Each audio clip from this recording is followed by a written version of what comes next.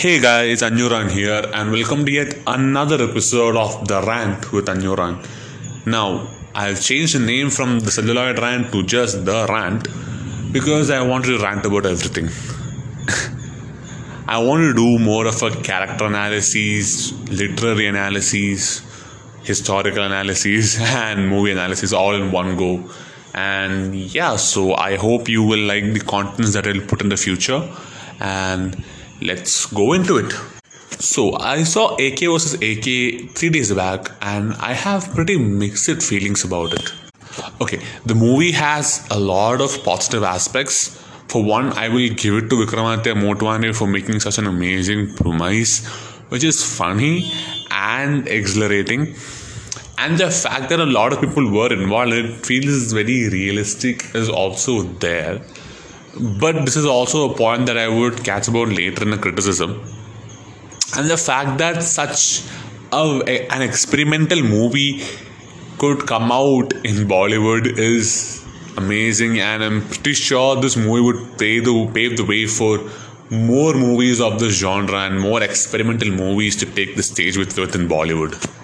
Another aspect that I loved about the movie is the director versus actor conflict that is put in the movie, and it's hilarious and it's amazing and it's executed beautifully, and there are amazing one-shot long takes in the movie that must have been a headache to pull off, but yet they pulled it off beautifully, and I will congratulate the entire crew of the movie for pulling it off. And again, this is an amazing feat within Bollywood itself. One of the major criticisms I have for the movie is in the crux of the story itself, because this surroundings of the characters feels unrealistic. Even though we know that the characters are unrealistic, it falls upon the movie to make sure that we are shaken out of that and is completely immersed within the story, which is extremely hard because we know that these characters, although are real, are playing a different version of themselves on the screen. And to prove realism and to engage the audience in a realistic fashion is an absolute feat that was not done by the movie properly.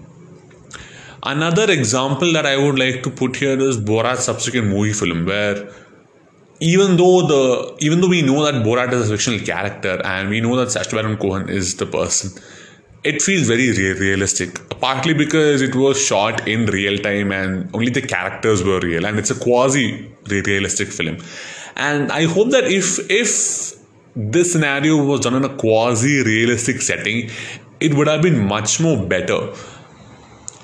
But the fact stands that this is a fictional setting and the world around it all is also fictional, which is okay. But in this genre, they could have experimented more with that kind of a filmmaking, because a lot of movies have done this beautifully, and if Bollywood also tried something like it, it would have been beautiful. But nonetheless, I enjoyed the movie. Few acting problems, like Anil Kapoor's acting wasn't so great, and nor was Anurag Kashyap. The acting in general was pretty lacking, but the premise is solid. The direction, especially those one takes, those beautiful one takes, were amazing. Those long shots, amazing. The twist within the movie is also amazing. Like, I never expected that twist to be there. And on the whole, it's a good movie.